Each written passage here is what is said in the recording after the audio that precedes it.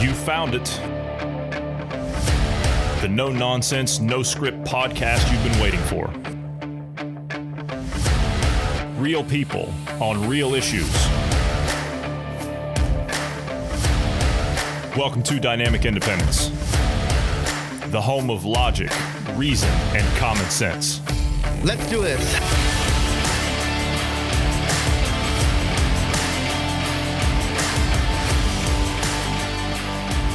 Thanks, everybody, for tuning in today. I'm Johnny Anderson, and I'm joined today by Bruce Adams.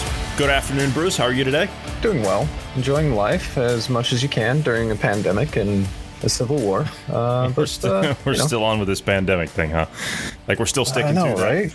Well, I mean, that's what they're saying, so that's what they're saying. They tell us. But I think it's because of what they're saying is why we're saying it. Does that make sense? Yeah.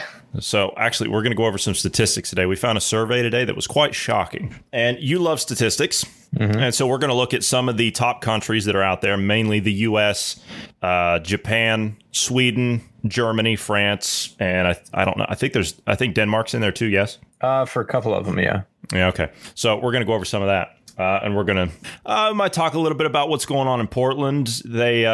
The protesters broke into a police union's building and they set a peaceful fire. We'll talk a little bit about that. Is that like lighting up a joint or something? I'm not sure. I'm not sure. But whatever it was, the most important thing to understand about it is it was peaceful. So we have to maintain that it was peaceful. We have to understand that. But, it's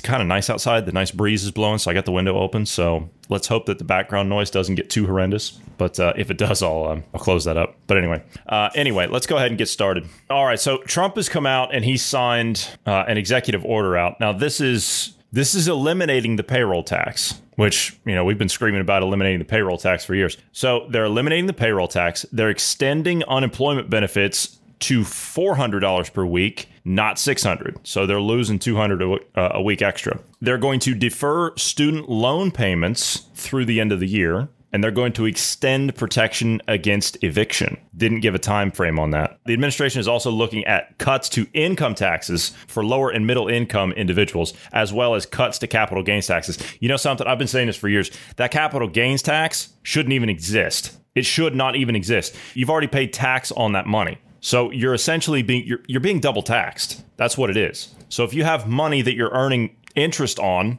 or earning on that capital, you've already paid taxes on that. You shouldn't have to pay any more. It's the same thing as the inheritance tax. You know, that criminal inheritance tax we have? Mm-hmm. Well, what is the inheritance tax? Let's say that you own a family farm, okay? Just to put this into perspective. Let's say you own a family farm, and that family member wills that farm to you, okay? They pass away, and they will that farm to you. Father, uncle, grandfather, whatever. They will that property and those assets to you.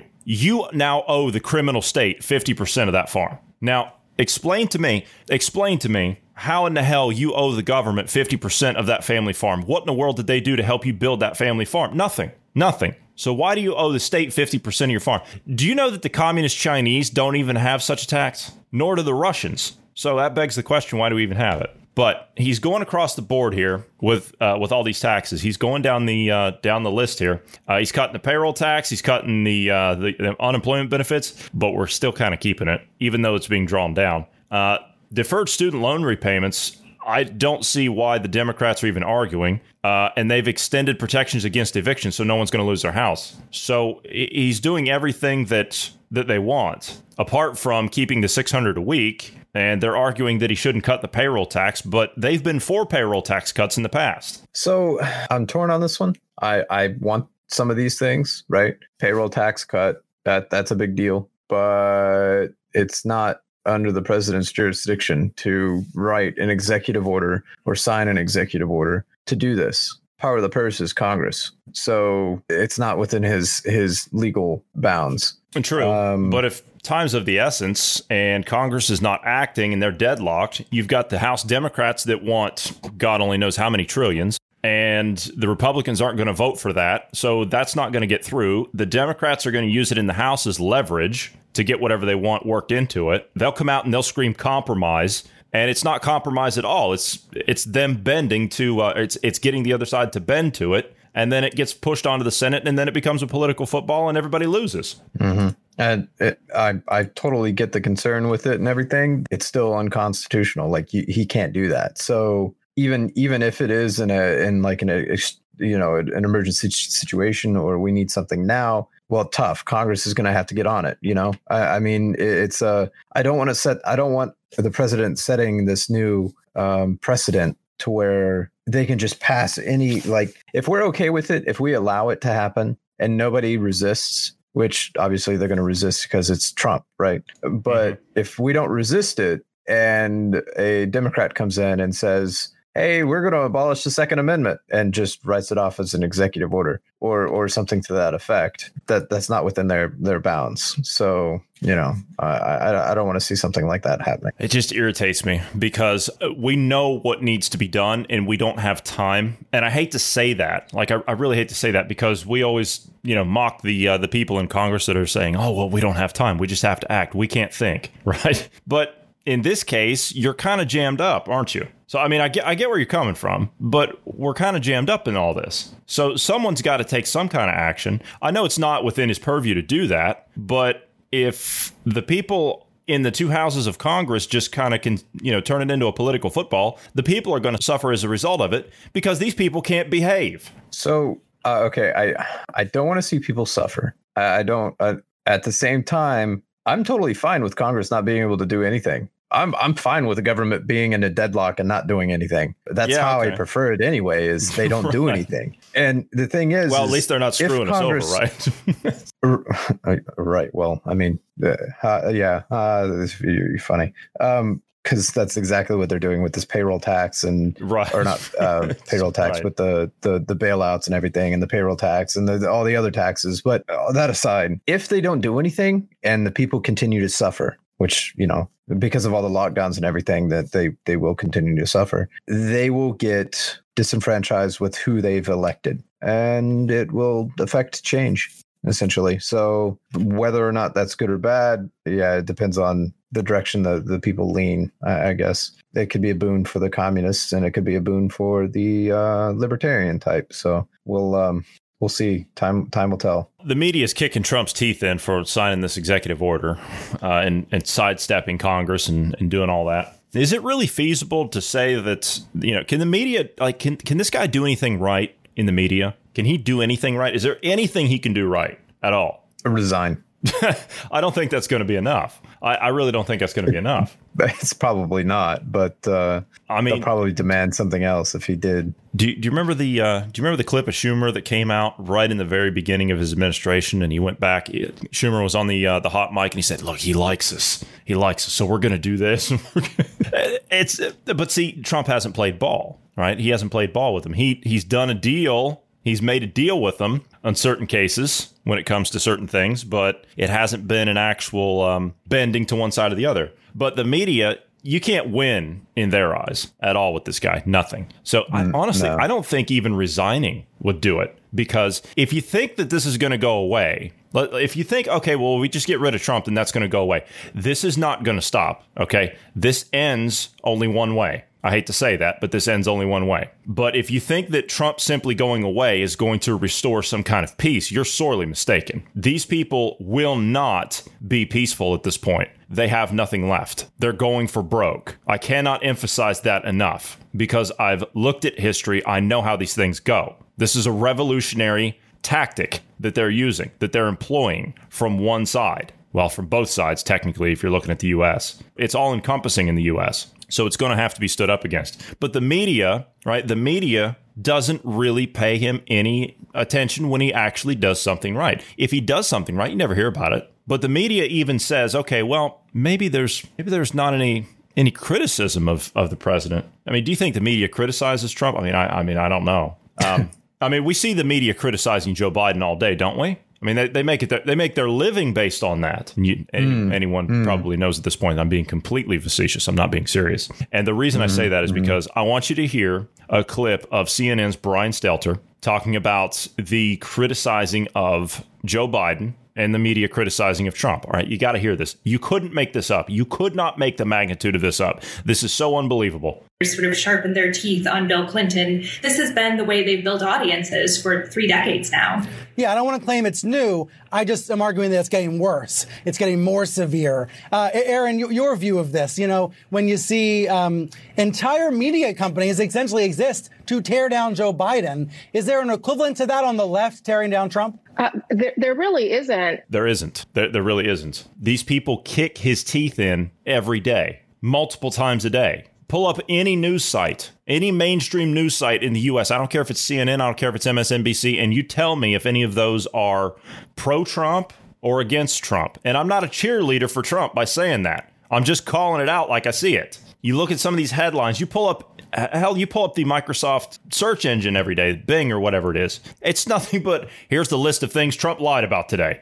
Trump's go-it-alone stimulus won't do much to lift the recovery. What, cutting payroll taxes? Deferring people's student loans for the year? If people don't have to pay their loans for the next 4 or 5 months, that's not going to give them some extra money to spend and to help them keep themselves afloat. I see the disconnect, and it's appalling because, I mean, you talk about divisiveness. This is it. This is the dividing factor. With us continuing to be divided instead of united against this problem, then we're never going to come to solutions. And when I say coming to solutions, there was one populace of people over the last couple of days that came to some kind of a unified message, let's say. Now, Bruce, we talked a little bit about the protest in Berlin. A couple of times we talked about it. And we were wrong the first time, right? The media reported that there were between 20 and 40,000. Well, that was incorrect. And then we came back and said, okay, well, there were 500,000 people that were out there in the streets. And that's what we genuinely believed is what it was. And a report that I saw this morning, we were wrong again. So I thought, all right, well, we're just going to have to make it right. They put 1.3 million people in the streets out there, and you didn't hear so much as a footnote on page 14 about it in any newspaper. 1.3 million protesters in the streets. Do you know what would happen if you put 1.3 million protesters in front of any state house, in front of any city hall, say like New York or something where they have millions of people? Can you imagine 1.3 million New Yorkers out there in front of de Blasio's place? Can you imagine? We played that clip of him here yesterday. In New York, he was giving the speech about, or the briefing about the checkpoints being set up, the $10,000 fines. I've interviewed some of the worst criminals you could possibly imagine. And let me tell you something, the tone of that man's voice, the way he speaks, the way he was gulping when he was saying certain parts of it, talking about the fine amounts, that man's terrified with what he's saying. Do you understand how scared these people are that are in public office? Do you understand how terrified they are of peaceful people redressing their government for grievances? They know that they're in the wrong here. They know that they can't win this fight. They're not going to win this, but they're all in, right? I've been saying for months, Marty and I were talking, I said, look, man, all their chips are on the table. It's 2 outs, bottom of the ninth, man. They're swinging for the fences. They got nothing left. This is it for them. It's do or die. That's why none of this COVID stuff is going to end. You think it's about a pandemic? You think that's got credibility with people? You think the media plays a role in that? Well, the media, maybe. And it depends on how many people you can get sucked into that. And what caught me about that was a survey that came out, and we're going to get into some of these figures here now. The survey was people that believe the number of deaths in the United States are somewhere in the neighborhood of, listen to this, are somewhere in the neighborhood of about 30 million people. They think that 30 million people have succumbed to COVID-19 in the U.S. And the figure is actually around 100, what is it now, 155, 160,000, something like that. And those are cooked up numbers. Somebody died of a shark attack in California a couple of weeks ago. It was ruled a COVID-19 death. So people think that upwards of 30 million people have succumbed to that in the U.S. Okay, well, there's only one culprit for that, right? It's got to be the media. It's the hysteria behind it. Based on this survey that we looked at, it was across 6 countries. Bruce, you had to look at some of the results of that survey. So let's get into some of these numbers because some of these numbers are pretty shocking. So where do you want to start with it? I mean, we could just go at it in order, I guess. Okay. I mean, the first one. So government decisions. Well, hold on a second. Let's start with how many people they surveyed.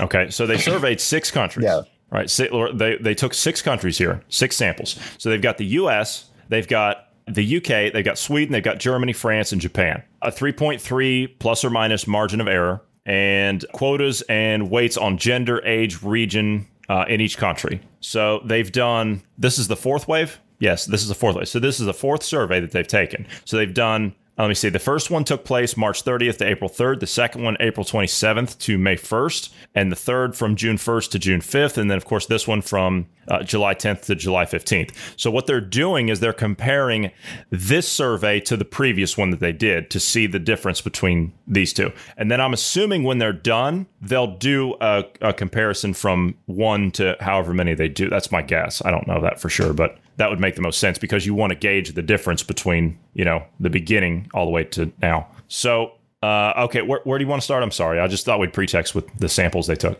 That's a good, that's good to pretext that, because it's when you're looking at these countries, technically only surveying 1,000 people isn't really a very big sample size, but nonetheless, government decisions, right? So this is kind of the feeling towards whether or not we should focus on the economy or focus on reducing the spread, right? UK, for example, they were more for limiting spread. When this started out, about 74% of them were for limiting spread, and only 13% were for avoiding recession. It's kind of changed a little bit since then. 24% are for avoiding recession, 56% limiting the spread. US is a little bit different. We've gone, 61% wanted to limit the spread, and now we're at 54%, the most recent one. It's kind of gone up a little bit because it was at 52%. So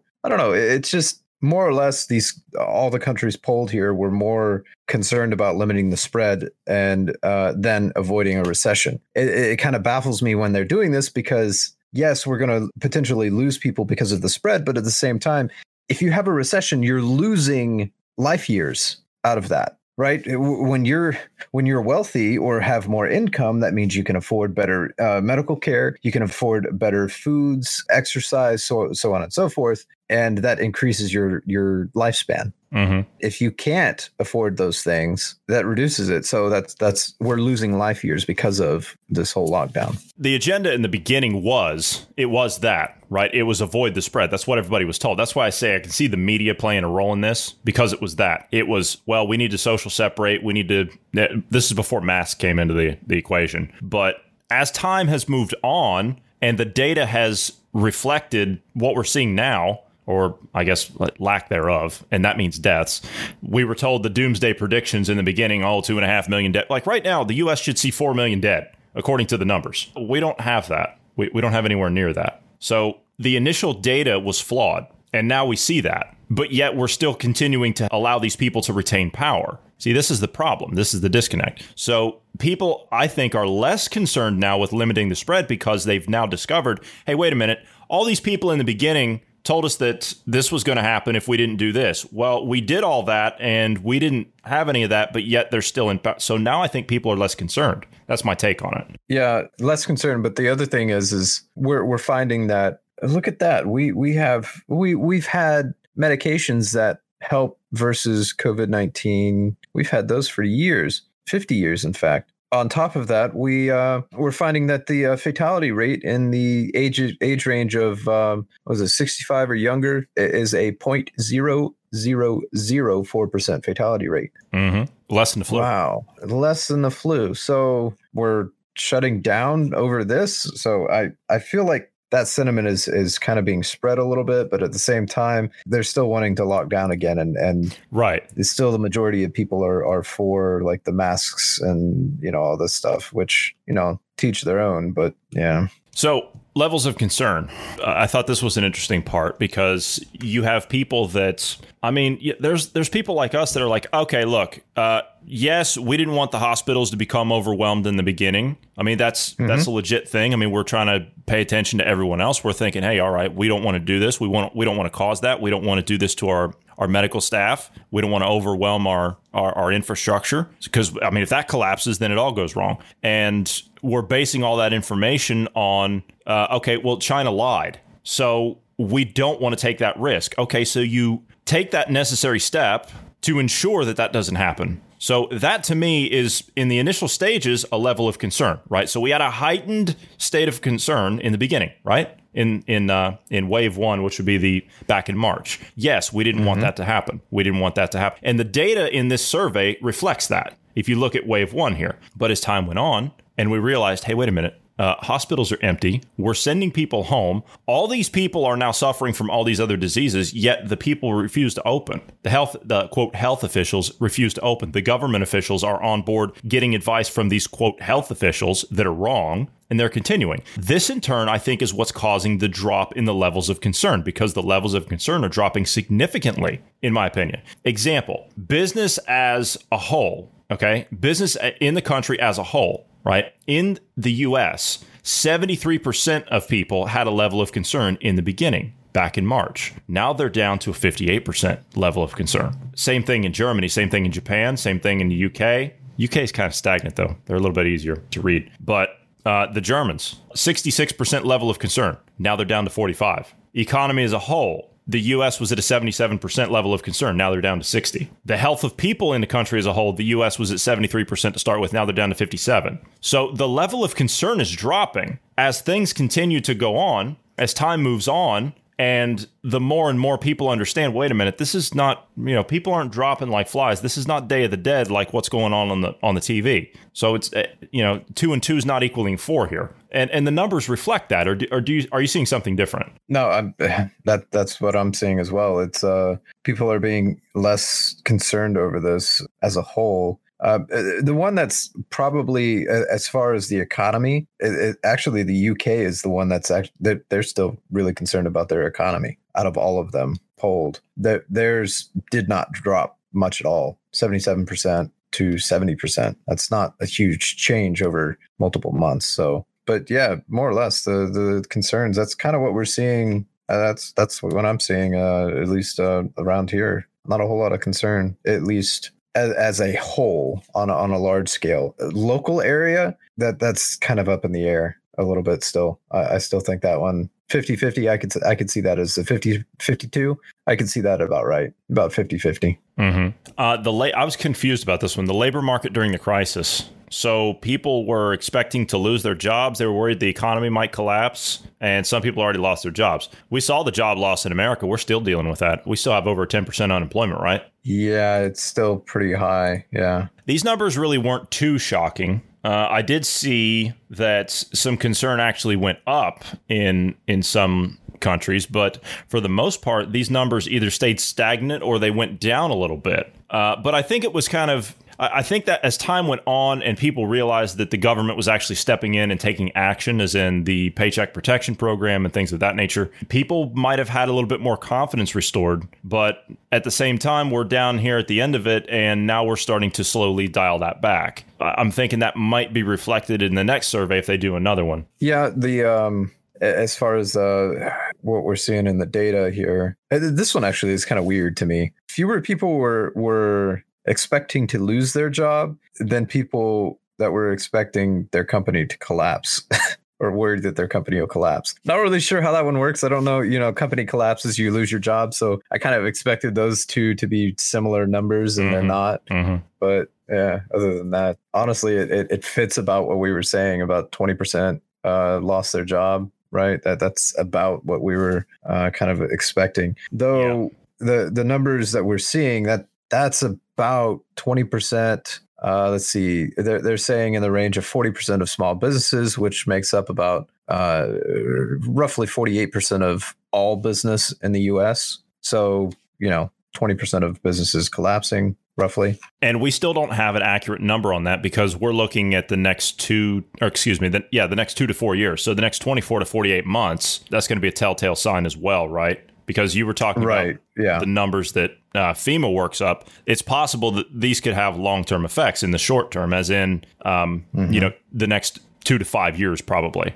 So it's that's long-term, but it's not as, it's not like a 10-year, long-term or something like that. But a small business shut down across the U.S. and quite frankly, across parts of Europe too, over the next 2 to 5 years. That's not good. That's not good. But I mean, these are actions that are being taken by people that want to vertically integrate the economy. Well, yeah, I'm wanting to say that the Yelp was saying that the numbers are even higher than 40%. I want to say it was like 50 or 60% of the small businesses have shut down. that were on Yelp and are permanently closed. I'm wanting to say that's what the range was, but yeah, it fits in with what we were talking about with the other research that's been done by like FEMA and whatnot. Absolutely shameful.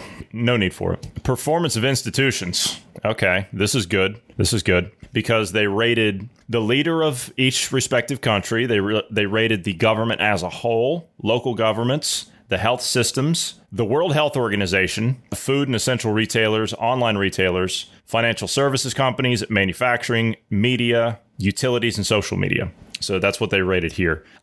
We don't have to go down through all this because there's a lot of data here to take in. But what stood out to you the most in the performance of the institutions? The one that really stood out to me is the way this data is being presented is that more or less this was, kind of a positive thing. When you have the percentages here, it's kind of presented as if it was a positive. Like these were the approvals, and it's gone, it's up a little bit and then it's down a little bit. So overall, it's approval. My understanding of what this is it's like a scale test, right? And they give you a scale of like 1 to 10, for example, and you answer how good, on that scale, the government or whatever it is that they're asking you about is doing. We didn't see anything higher than 52%, which means overall, there's not approval of anything going on. That's my takeaway on the data here in the US. But the main ones is the federal government doubled their disapproval. The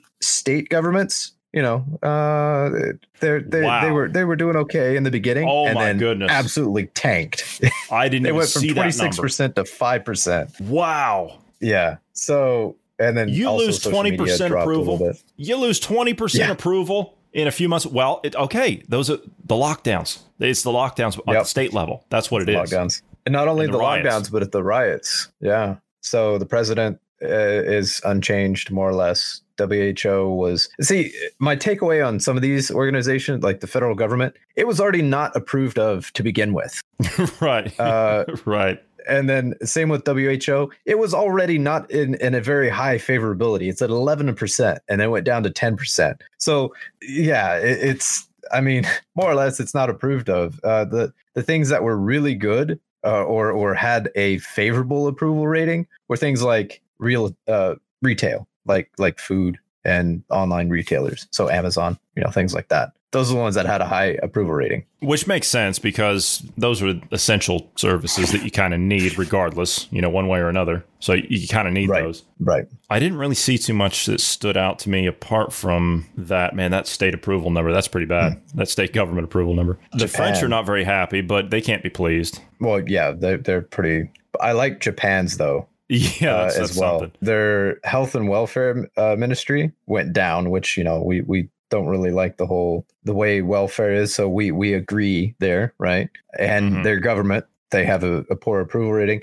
But the WHO, that one was great because negative 35% is what they started at. And it went up 1% to negative 34%. Terrible. I thought that was fantastic. They're over there in like close to the Asian country, and they understand how intertwined, or they're in the Asian country, over towards China. And they understand the how entangled the WHO is with China. They see it firsthand. Yeah. They don't really get along all that well. Really? I thought everyone got along over there. I thought everybody was, getting together, having dinner together, playing some baseball. Mm-hmm. Yeah, they have a bit of bad blood over there between China and Japan. They do. The next section, the expected duration. Well, we know that that's going to get ratcheted up anyway. This is it for them. I'm talking about the world financial elite and the governments. This is it for them. This is their next plan to move forward. So expect this to continue on. The only way this stops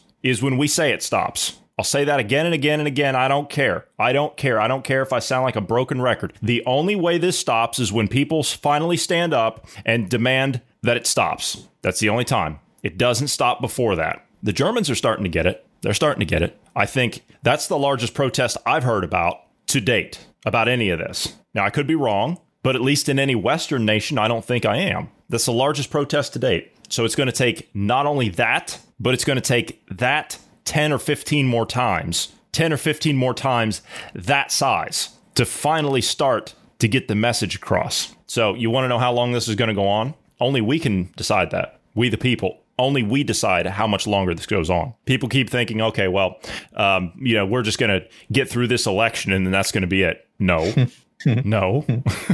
You think, okay, Donald Trump wins, then this is going to continue, right? Okay, well, look, I got news for you. This pandemic was coming whether Donald Trump got elected or not. So you can take that however you like. But Finance Capital's been looking to hit the reset button for a decade, and they haven't been able to figure out how to do it. Well, now they have it. This is their reset button. So this continues as long as we allow it to continue. And if we go down this road, as far as they will take it, and believe me, they will take it to a place where you don't want it to go. If we go down this road as far as they take it, then we deserve it. As much as I hate to say that, I don't want to say that. But if we put up with this, then we deserve everything we get. Expected duration, I mean, we can go through all this, but it's clear what the data shows here. People expect this to continue any way you look at it. Real quick, when we go over this one, all we probably have to do is just read the titles because it's more or less twice. Everything just pretty much doubled on this one.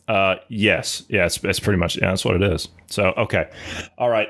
So essentially, all right. So they're looking at impact on businesses and how they function. Yeah. Okay. So those numbers doubled up. They were in the 60% range to 80%. Yeah, everything's doubled. Impact on the countries themselves. That was a doubling of the numbers. Impact on society overall. Impact on the economy. Impact on travel and holidays. Your household finances. And impact on your own life. Has this disrupted your life? Has this forced you to change your routines? Forced you to change your day-to-day life? It should be noted that in these, this was the question bit here. This is the percentage from each country choosing longer than a year or longer than 2 years for each issue. Respondents across all countries were asked how long they think the effects of the virus on a range of different issues will last for. So anything longer than a year is what they're talking here. So all the ones in wave 4 are, like the lowest we see is probably the impact on your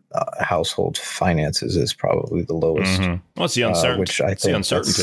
That one they think is going to be, so the higher the number, my understanding is the higher the percentage, then the more people voted for 1 year or longer. So, I mean, it went from 30% to 60%, and many of these 20% to 50%. So it basically, what you can conclude is it's 2 to 3 times more from the beginning. People thought it was going to be a short thing.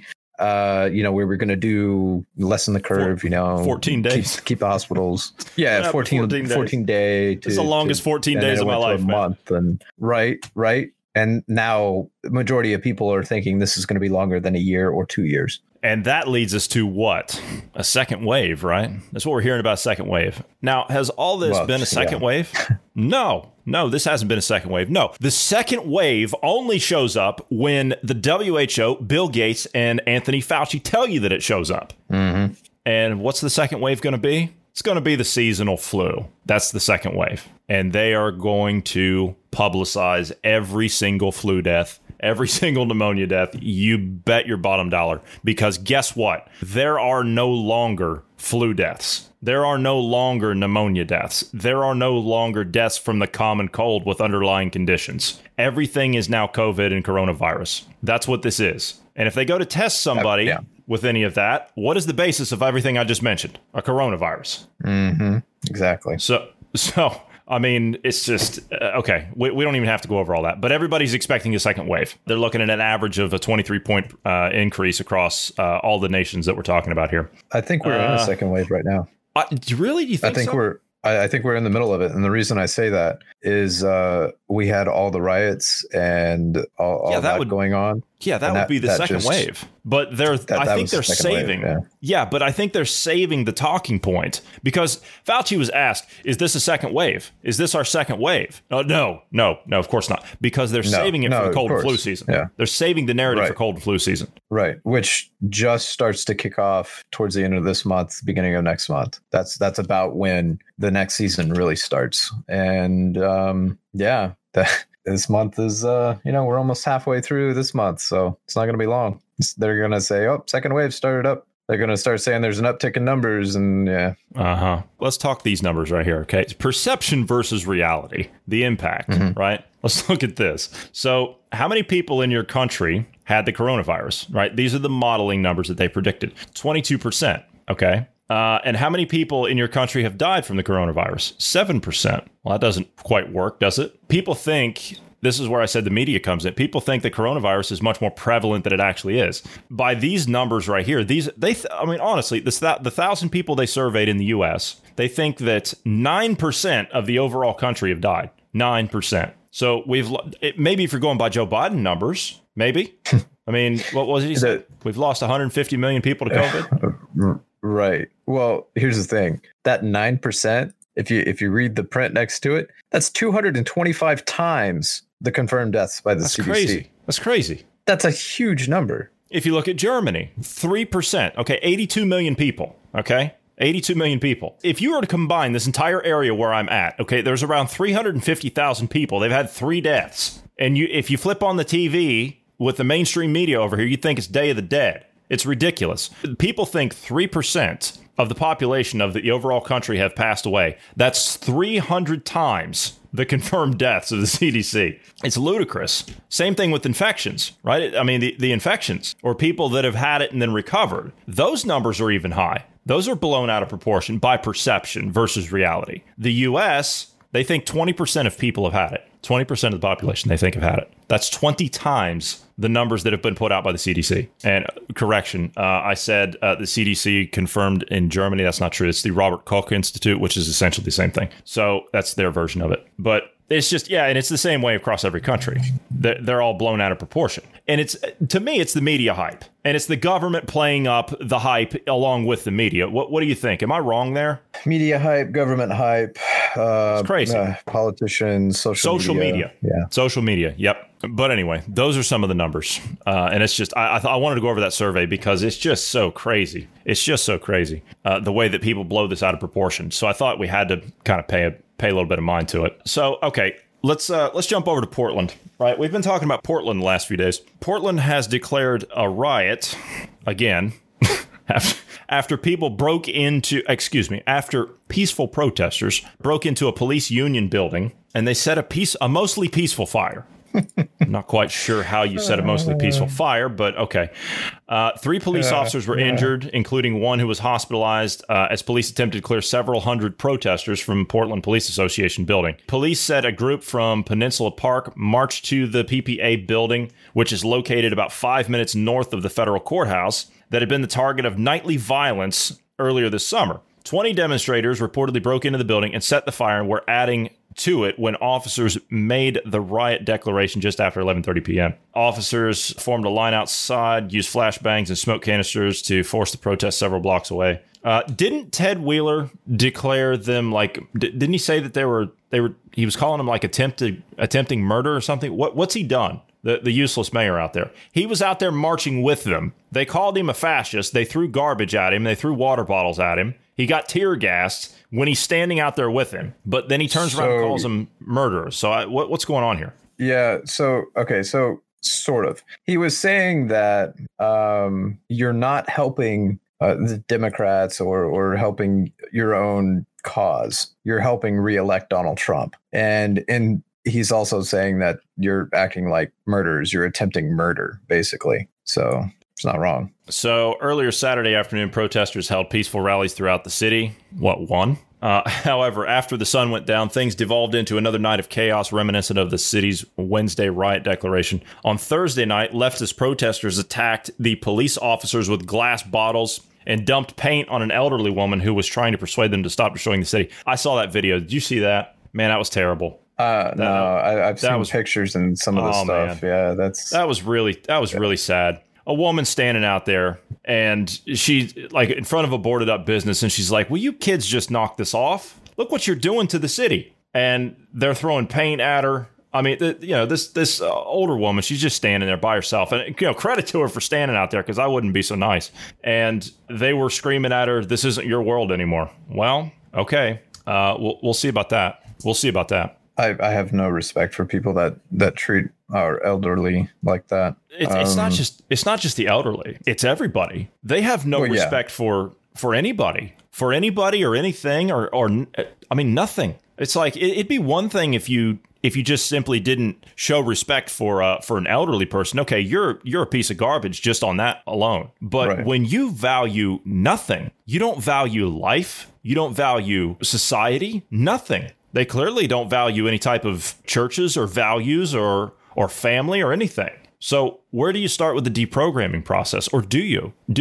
I mean, I think that people still have to try regardless. I mean, that's why we sit here and do this every day. Now, does that mean any of these uncultured and lost individuals are going to listen? Probably not. I'm not sure if you can reach them because they believe in one thing, and that's just destruction. That's all they believe in. So how do you reach it? How do you reach that? I'm asking that question all the time to people, and nobody seems to have an answer. And that seems to be the talking point that's out there now. Everybody sees the problem, but nobody has an answer. Everybody's waiting for someone to come along and provide some kind of answer. Well, guess what? Somebody's come along now, and they're providing an answer for you. Now, the question is, do you like that answer? And I think most people say no, because everyone seems to see the problem and everyone's looking for an answer to that problem. So how do you get through to one of these kids? I've heard a fun argument. I say it's fun on how to engage with these people like this. See, the main problem that we run into when you're trying to debate someone or discuss ideas like this, and you both differ, the ones on the left typically are emotionally driven. So no amount of facts that you throw at them to dissuade them from their stances or show them that, hey, look, X, Y, and Z, they don't care. It's about their emotions, how they feel, so the way of attack, if you will, is not to throw the statistics at them. What it is you find out where they stand, what their position is, and then have them give you the facts and the statistics and whatnot on why they stand the way they stand. More often than not, their argument will collapse. Of course, it'll not really. I don't know that it really gets them to see anything differently. They still take the same stances, but yeah, that's been somewhat effective and has garnered some change. I don't know what else to say. There's not much. I mean, they're unwilling to see reason and logic, and I don't know. I don't understand how do you function as a human? How do you function as a human being without having at least some foundation, the facts? Well, they don't. That's why they're destructive, because they don't have that foundation. That's a very good point, but it's because they don't have that foundation. We've talked about that foundation before.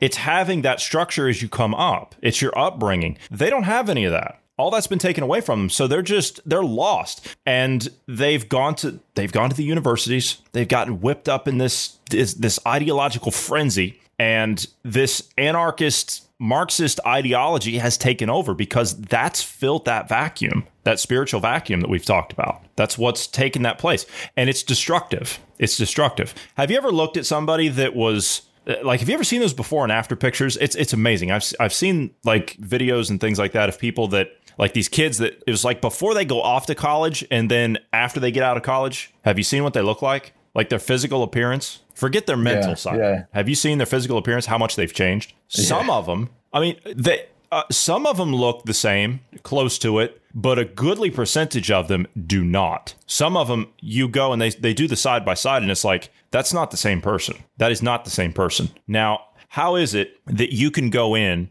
to an institution and you come out looking like you had your soul sucked out and you think that you're some kind of woke individual? And I think this is the bigger problem. Those that do come from a family of some kind, and the parents do what they think is right by sending them off to these institutions. They go into the institutions, and then they come back after a couple of years, come home for Christmas or whatever, and she's got, she or he's got, 15 things stuck in their nose and, their head shaved, and they've, they're talking about how Marx is a god. They can't relate. They can't relate to their own kids anymore, and vice versa. They've been told their parents are old-fashioned and they don't know what they're talking about, and you're the righteous one. So it creates that divide in our family institutions itself. And so society, it's just a matter of time, right? You're breaking the social fabric of the society itself. I think until we address the issues in the institutions themselves, and I'm talking about these these sick academics. And, that's really unfair of me to say, because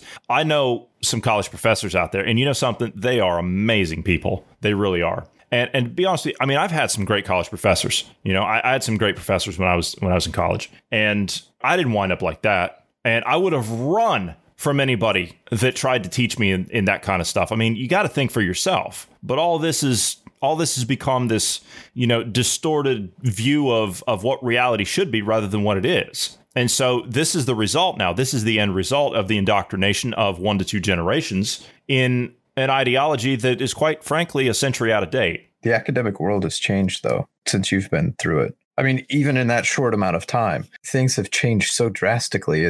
Even when I was, going through school, like the difference between school from when you were in, because there's a small age gap between the two of us. Even that short span, there was so much that changed. Like, you didn't experience the participation trophies, right?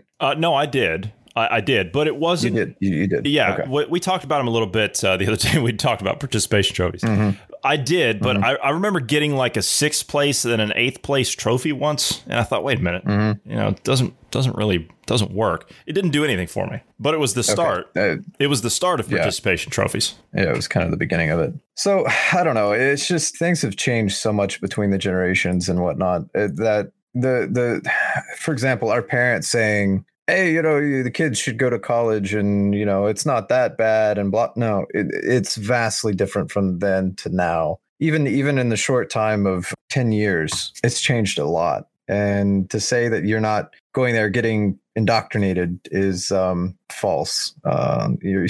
Pretty much every college, there's only a handful that are not bad. I mean, your smaller colleges, community colleges might be better-ish, okay, but when you start getting to like universities and that sort of thing, it's you only go there, as GP has said, you only go there for the connections. Not to try to broaden your thinking. I wanted to end here on a letter that General Flynn put out. Now everybody knows who General Flynn is. Do you have a backstory on him? Why he's going through all this stuff? Yeah, because he dared say anything negative about Obama when he was in office.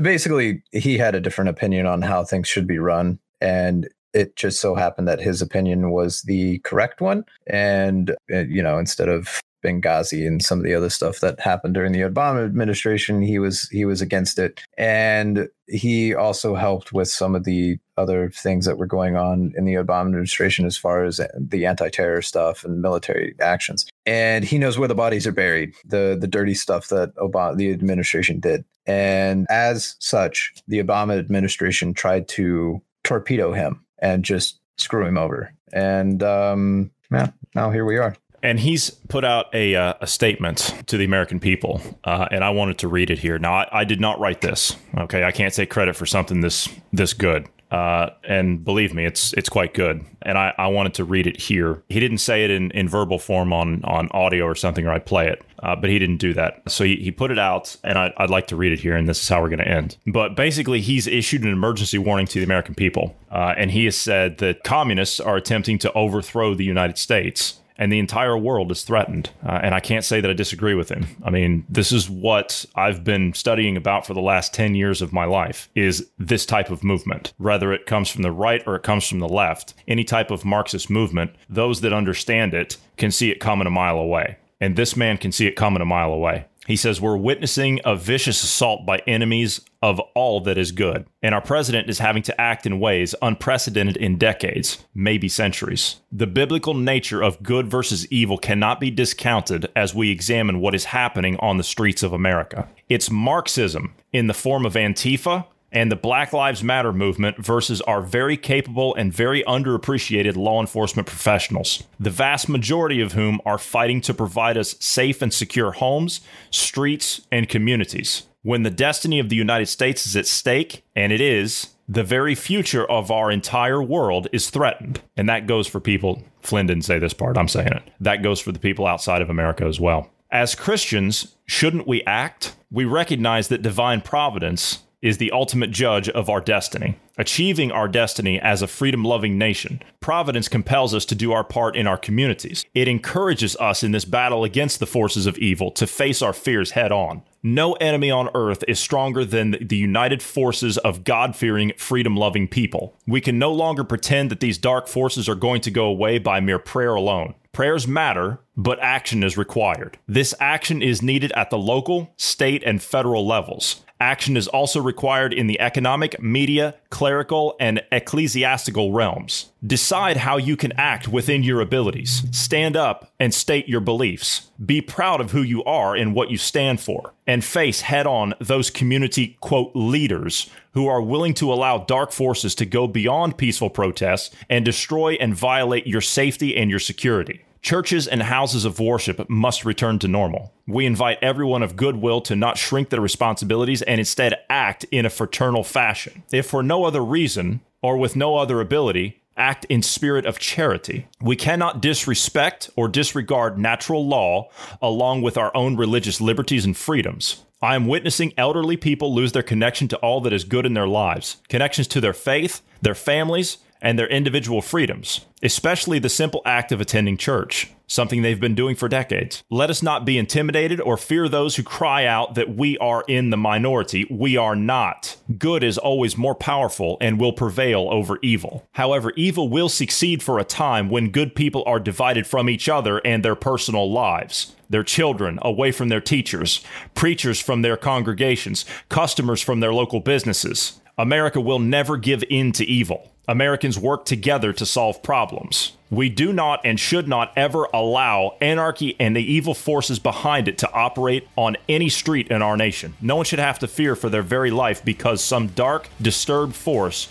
is challenged by the very essence of what America stands for. We are one nation under God, and it is our individual liberties that make us strong, not liberties given to our government. Our government has no liberty unless and until we the people say so.